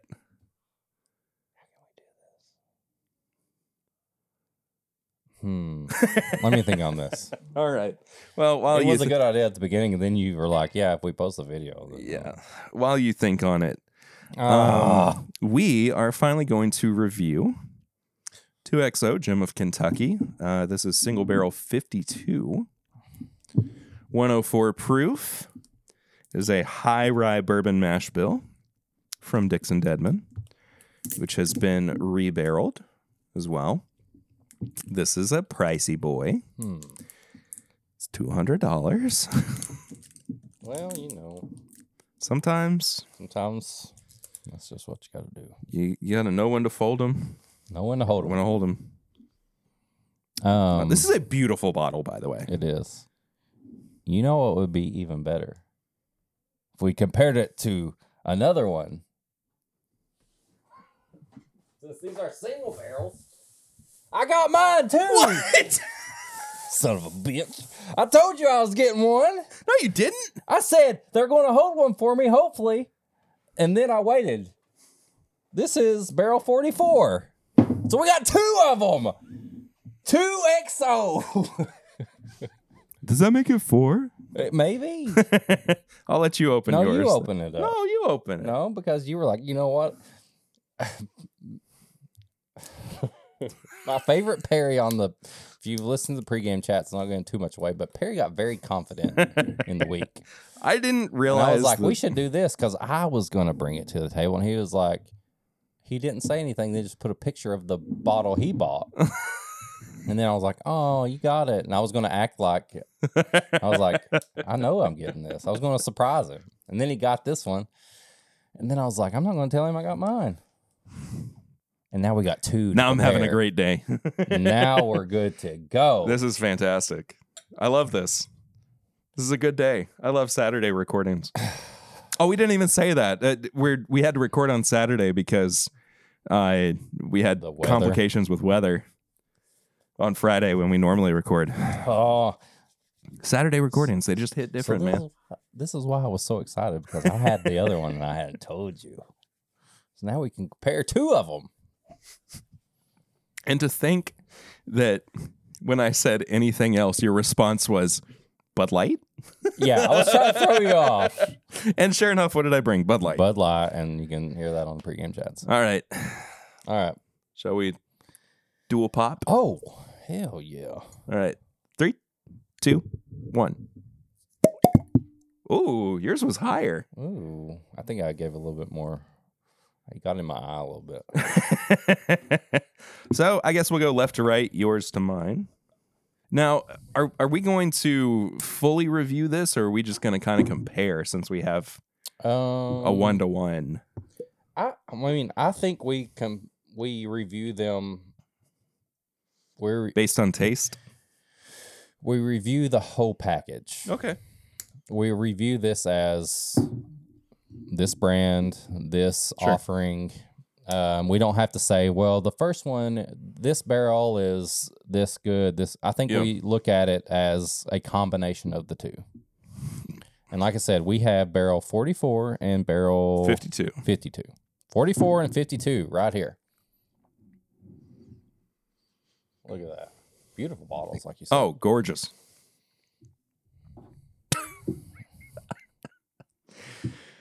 I love it when a plan comes together, even if you don't realize you're part of it. When you sent me the picture, I was like, well, part of me was like, please don't let it be. I was going to buy it anyway, but I was like, please let it be a different barrel. Please let it be a different barrel. And sure enough, it was. So It's got a great color to it. I mean, it's dark. Nice rich amber honey. Hello. Okay. Hello. My anxiety is already setting in because I know how much these are. But I Yeah. want more. When you... Oh, snap. Oh, Completely different. yours is a little greener. Mine smells more like a single barrel rye. Yeah. Yours smells more like a single barrel wheated bourbon. Yeah. Even though they're both high rye bourbon. Yeah, mine is very rye. Yours Dadgum, dude. I think off the nose right now, I like the smell of mine better. I would prefer yours over. I would prefer, yeah, for sure. Like, it's kind of like a mood thing. Like, if I was in the mood Yeah. for a rye, it's almost like a... Yours is definitely smell like a wheated bourbon. You know what's funny? Okay, where I'm going with this at the moment, yours feels more like it's curated for a restaurant. Like it's a little bit more malleable to dishes or to, pairings, experiences, And yours whatever. smells more like a whiskey, like a bourbon nerd. Yeah. Like Yeah. people who are really into bourbon. This is what they're looking for. I'm not mad at either one. I'm not either, man. There's a savory note on there too. All right. Which Dixon. one first? Brother. When is he getting back on this podcast? Before the end of the year. Okay. That's the goal. God. Let's start with yours. All I right. think. All right. Cheers. Dink it and sink it. It's still green. It's rye. That It's tastes, it's like a rye whiskey. that tastes like a 13, 14-year-old rye that's like a special offering. Mm-hmm. Like it's got that special rye. And it's crazy that it's a bourbon. I mean, it is high rye bourbon. It is, but it tastes like a actual rye. My butt hurts. I've been sitting for way too long today. Like looking at some of the special ryes I have, like You know, this competes with like Michter's 10. Yeah. It reminds me a lot of New Riff Rye. If a New Riff Rye was like 10 years old. Yeah. But it's got the same kind of like DNA to it, I feel like.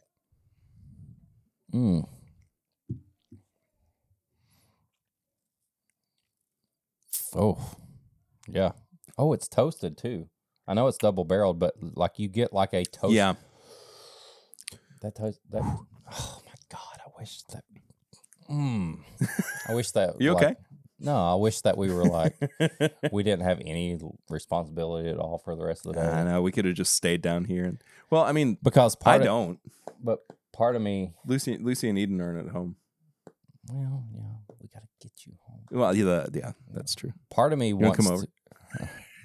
I got kid stuff. You want to play with katanas in the basement? God. Friggin'. No, part of me, this tastes like a Michter's toasted rye. Yeah. There's marshmallow, there's graham cracker on it. This tastes like a toasted rye product. And like I've got some that's what I was saying. I got some over there and I was like, we could compare it, but like those are just as much proof of these. Yep. All right. Rinse the palate. Yeah, I'm feeling that. Yeah, that tastes like a Michter's toasted rye. All right. And this was 52, barrel 52. Do we know how many of these he did? I don't know. I mean, but that smells like WLW. it really does. It's crazy. It's so intensely barrel and char heavy, which I'm not mad about by any means. What's proprietary mean? Like it's his own. So he did these mash bills? Mm-hmm. This is Dixon's whiskey. Freaking genius. This smells like a wheated bourbon. This smells like a WLW to me. Okay, let's go in. It's crazy that there's like toasted coconut on there too. Yo. That's a happy place. That's special. That's special. That is that's a strawberry biscuit on Christmas. It's like a little bit of peppermint, but you're eating a strawberry biscuit. It's still blown my mind that that's not a wheated bourbon. Yeah. It's butter and icing. Mm-hmm. That strawberry is so prominent. Mm-hmm. But there's this like underlying spice to it. That's peppermint. I get a peppermint spice. I get a peppermint strawberry biscuit. On the other one, I get a s'more, like a special s'more. Brother. I may have just changed the way I started thinking about 2024. I may just have to keep getting more of these. Well, these came out last year. I know, but like they came out right at the tail end, and Kentucky wasn't even getting a lot of them. Only thing that I'm really missing, and this is just a purely subjective thing, I don't think that either of them have like a very viscous, oily mouthfeel. I was going to say they're not thick, like a older, and you know what are did they say the age on these? So we don't know the age, but we're talking. I think we're both thinking the same thing. The smell and the taste are very similar to like 13, 15-year-old products. Yeah, but it doesn't have the... But it doesn't have the mouthfeel. Yeah. It doesn't... Yeah. You know what's funny? That I haven't brought this up on the podcast yet. On Chad and Sarah's Best of 2023 video, they were going through their categories that they established on their ranking system, right? And theirs was nose, palate, finish, and mouthfeel. They added that on to there? Yeah, but no price. Oh. But when Chad was going through the categories on the video, he said nose, palate, finish, and price. 10-bit, baby. And Sarah corrected him. But I think my comment on it was nose, palate, finish, and price sounds familiar. Do you remember his acronym or his not acronym, the phrase to remember the different categories that he came up with? NPFP. NPFP? Nose, palate, finish, price. Right. Right? Never pull fleshy piercings. Makes sense. That was a long time ago that he came up with that.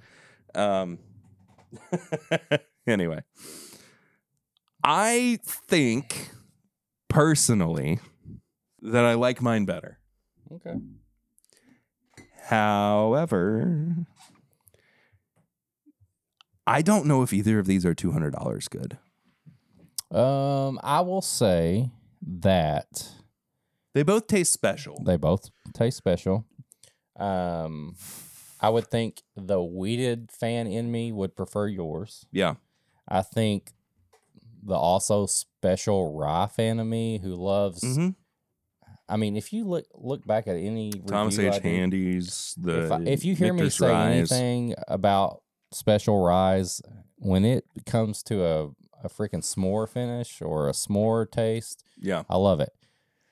It's almost like they are in line with, a whole collection of stuff. Which they are. I mean, they are single barrels of the same line. And I think both of us, knowing Dixon, he would want us to say what we think, and I would say, I'm not going to harp on the price. $200 is a lot of money. I mean, I got mine for $190 because a little discount. No, I paid $200. Yeah, well, either way, it's $190, $200. It's all the same. Yeah. Yeah, that's expensive. I think if I saw these about $125 to $135, yeah, I would be on my phone right now messaging people to be like, I want more. look out for them. Don't give me 52. Don't give me 44. Or 44. I want another one. I Yeah. would collect like a whole lineup of these. This is your new Willet single barrel. Isn't it? It is. Now, this is very likely going to be the only bottle that I get of this. I maybe get a couple more. I believe that. But personally, Yes. like this was a splurge. What would your price be right now if you were like, hey, we have a barrel 30? No more than 150. So yeah, that's the same. About 125 to 150. I would definitely pull the trigger on more. Yeah. But I have my limit of what I spend each paycheck and stuff like that. And I have my limit of what I consider I will spend. And comparing these two, even though I know that I wouldn't want to pay that much more, I will probably look for a few more of these. Yeah. Because they are so good and so different. And I'm just assuming the other barrels will be different. Yeah. That, like, I've got a special rye. If I ever want to try something of yours, I've got a special wheated bourbon tasting thing. Well, the nice thing about this too, this is going into the vault. Yeah. You know, sure. I'm not. This may be like the next get together. You bring your bottle, I'll bring out mine, and we have some more of it. That would actually be a really good idea for the meetup, too. I might be just on the lookout for some more of these. Yeah. They're both great. As a wheated bourbon nerd, tater, whatever, weeb, I do. Barrel 52 is amazing. It's pretty great. If you love special rye, like a toasted, like a Michter's toasted rye, then find 44 because it tastes like a freaking s'more. This is amazing. Yeah. You know, not to harp too much on the price, but I mean, really, $200 is a lot for. If you can afford it, get a it. bottle If of not, bourbon. whatever. That's all I'm going to say. Yeah. Dixon, we love you too. Yeah. I mean, we're just being honest, man. Yeah. I think he knows. He knows. does. We didn't say anything bad about the way it tastes. That's true. We just, we got bills to pay. We got to save a little money here and there. Either way, these are great. I can't imagine Dixon putting out a single barrel product that he wouldn't think anybody would not like. Yeah. I think no matter what barrel number you have, it's going to be good. I want a whole BTAC lineup, but of 2XO Gym. Ooh. We got the rye, we got the wheated. We need like a hardcore, like GTS. High rye bourbon. Yeah, we need like a lower, I know they're all the same proof, but we need something that tastes like it's a little lower proof and a little older. For sure. I would love that. I thought it would be fun. You know what else is fun? What? Barrel rings. Give it to me. We got 2 barrel rings this week. This is the segment where you can call in or text in, and we will listen to or read it out on the show. That number, though, that you can communicate with is 859-428-8253. Sorry. 859-428-8253. We are more than happy to... I don't know where that sentence was going. Here's Bill. Of course it is. What's going on, boys? It's Bill. I'm back. I did this one a little bit earlier, so there wasn't any, worry that I wasn't living up to my expectations or your expectations of me, Eric. Anyway, so I was thinking about this. Eric actually really likes me, and I now know why. It's because my name is Bill, and he is a Bills fan. Go Bills. And every time he yells, "Go Bills!" I think he's cheering me on, which is really kind of nice and sweet and endearing, and I really appreciate it. Every time he yells out, "Buffalo!" I think of chicken wings. So, okay. Weird. Let's Anyway, so here is Bill's Brainbuster of the Week. This one's a little weird, right? So, have you ever taken a piece of bread and stuck it into a container with cookies? The hard cookies get soft, and the soft bread gets hard. Why is that? So weird. But hey, in case you didn't know that trick, now you know. All right, boys. Talk to you later. Peace out! That's the wild. How would he ever know to do that? Why are we Martha Stewart friggin' why are hack we putting is bread? this? Why are we putting bread? I guess to make your hard cookies soft. But why would you ever know that? I don't know. Why? Okay. Bread is a very moist food. Next week, I want to know why this is a thing. Okay. I mean, we could do our own research. True. All right. We also have Jared. Hey, what's up, guys? It's Jared. Sorry I disappointed you by not calling in a while. It's my bad. It's what I do. Disappoint Jared. people. I also see you never changed the voicemail, so you know who you're calling for a bail ring. You talked about it, but didn't do it. We're gonna fix that today. I know. It Just is what call it it, is. Jared. Don't give us any Eric, excuses. I want to let you know I have a lot of sample bottles. I wanted to start doing blind tastings to work on my palate, so I pulled kind of a stuff and whiskey, and I bought a gigantic box of sample bottles, filled 50 of them for my collection, and so that I can pull one out at random and do a little pour guesses style thing. Wild. See, just right on paper exactly how terrible I am at nosing and tasting a whiskey and guessing anything about it. Love you, James. Atrociously bad. Even when I know where it came from in my collection.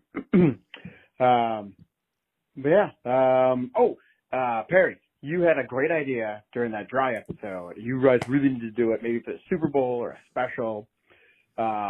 You do an Edward 40 hand, except one hand you tape the alcohol-free rum, and then the other hand you tape the free spirit or whatever that awful bourbon was. You just take those each hand, and you're not allowed to drink anything else or do anything else until both bottles get chugged. Obviously, you won't be drunk, but you'll hate life. So I want to die. yeah, that's it. 100% down for it. I'll try and do better about calling in. I just judge. Apologize. You It's when been I drink alcohol. busy with snow days and ski trips and holiday recovery and everything else. So, all right, have a good one, guys. I think that's a great idea. I don't. I want to. Perfect. I really would rather Please. do just about anything else. What would the people have to do to make you do that? I don't know. I don't want to think about it right now. You're going to do it. I'm going to make you do We'll it. figure it out later. I'm going to make you do it.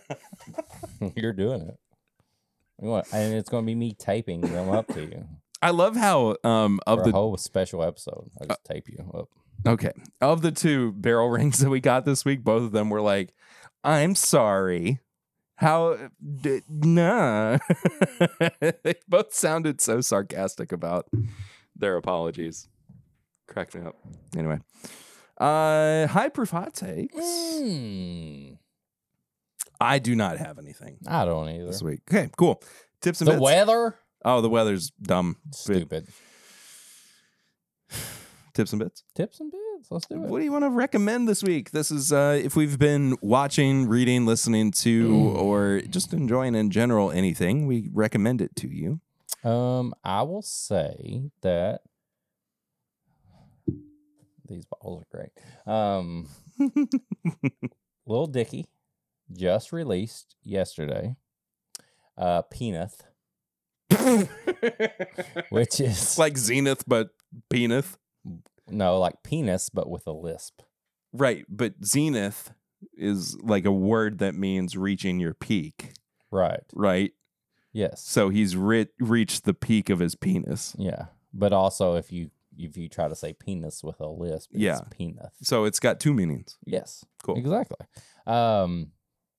He just released that, and it's a mixture of some original songs and basically the soundtrack of the last 3 seasons of Dave. Nice. So if you love Dave, you're going to hear all those songs, and you're going to get some new stuff. I listened to it today when I ran.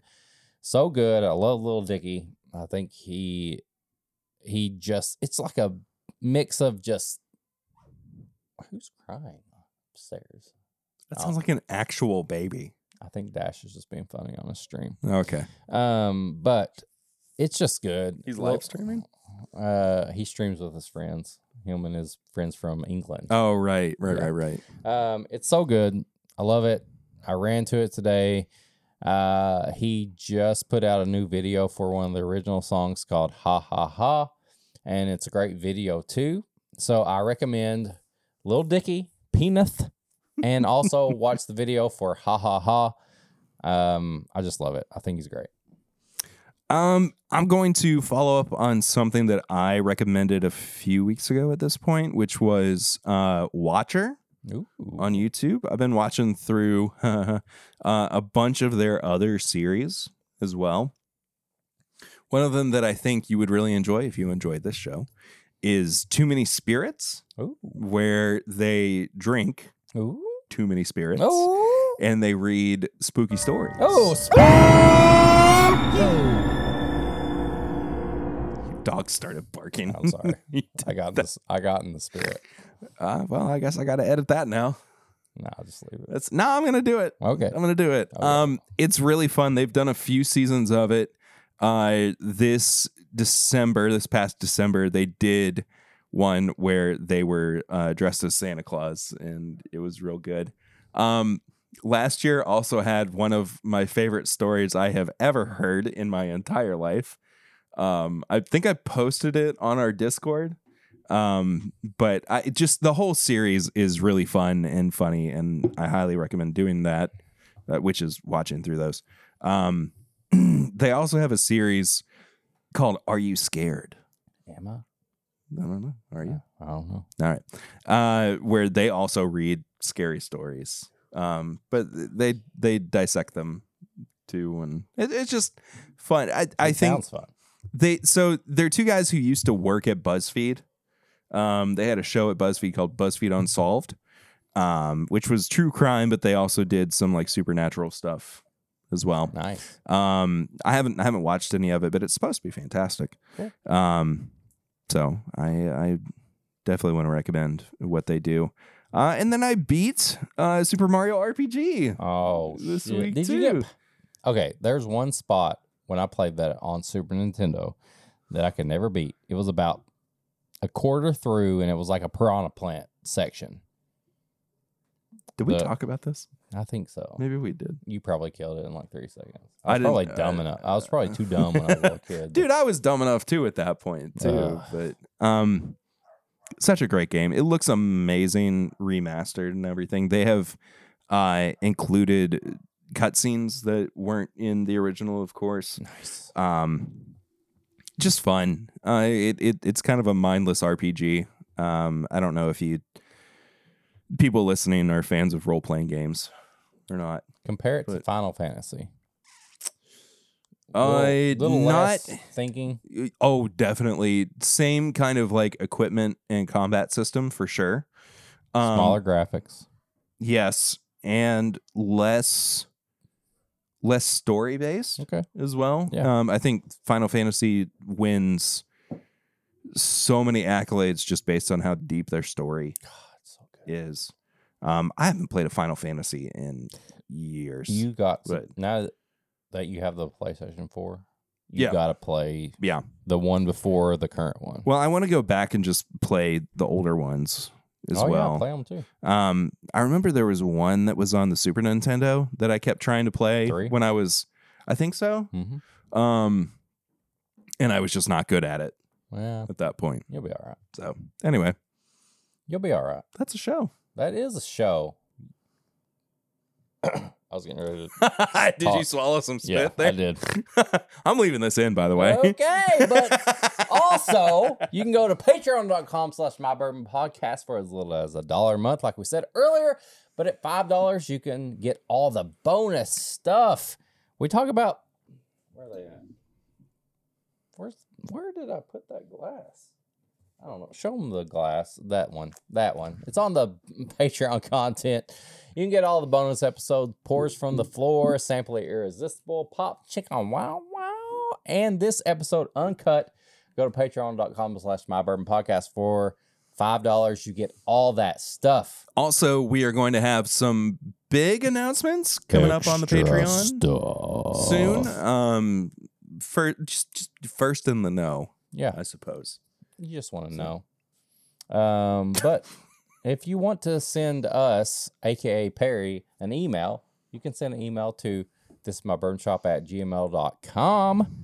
If you want to know where to send stuff, you want to ask a question, something personal that you may not want, like in the Discord that you can get on patreon.com. Send it to that. If you want to get some merch, bourbonshop.threadless.com. Perry puts all the stuff up. There's random sales and all that. You can get that there. If you want to follow us on all social media, you can follow this guy personally, P. Ritter 1792. You can follow me at Whiskey Mutant, and you can follow the show as a whole at My Bourbon Pod. We post weekly episode updates. I do pairings. Perry will do really good like pictures and stuff when he posts on his stuff. And Thanks. that's what you do. Well, no, I appreciate They're it. better than my pictures. I'm just saying. I went to art school. I know. If you want to send the barrel rings like you heard before, you can text it. You can send a voicemail. You'll be on the show. 859-428-8253. Just do that. And then like, comment, subscribe. You can get this episode videoed if you like to see the video version. It's on youtube.com. Perry goes live every Thursday for 10-Bip Live. It's true, I do. Gotta get on that. Whenever, dude. The invitation's I open. know, but my family doesn't understand it. Other than that, just support the show, like, comment, tell people about us. Everything that you can do to share the show, just do it. I don't know anything else to say about it. I don't either. Other than Thank you. thank you. We appreciate it. Thank you to Jordan as well for hanging out with me for this episode. Jordan. Check out everything that Jordan does as well. Oh. He's wonderful. Blend these two. I did that already, and it's gone now. See y'all next week. Until then, I'm Perry. What did you think about it? Yeah, it was all right.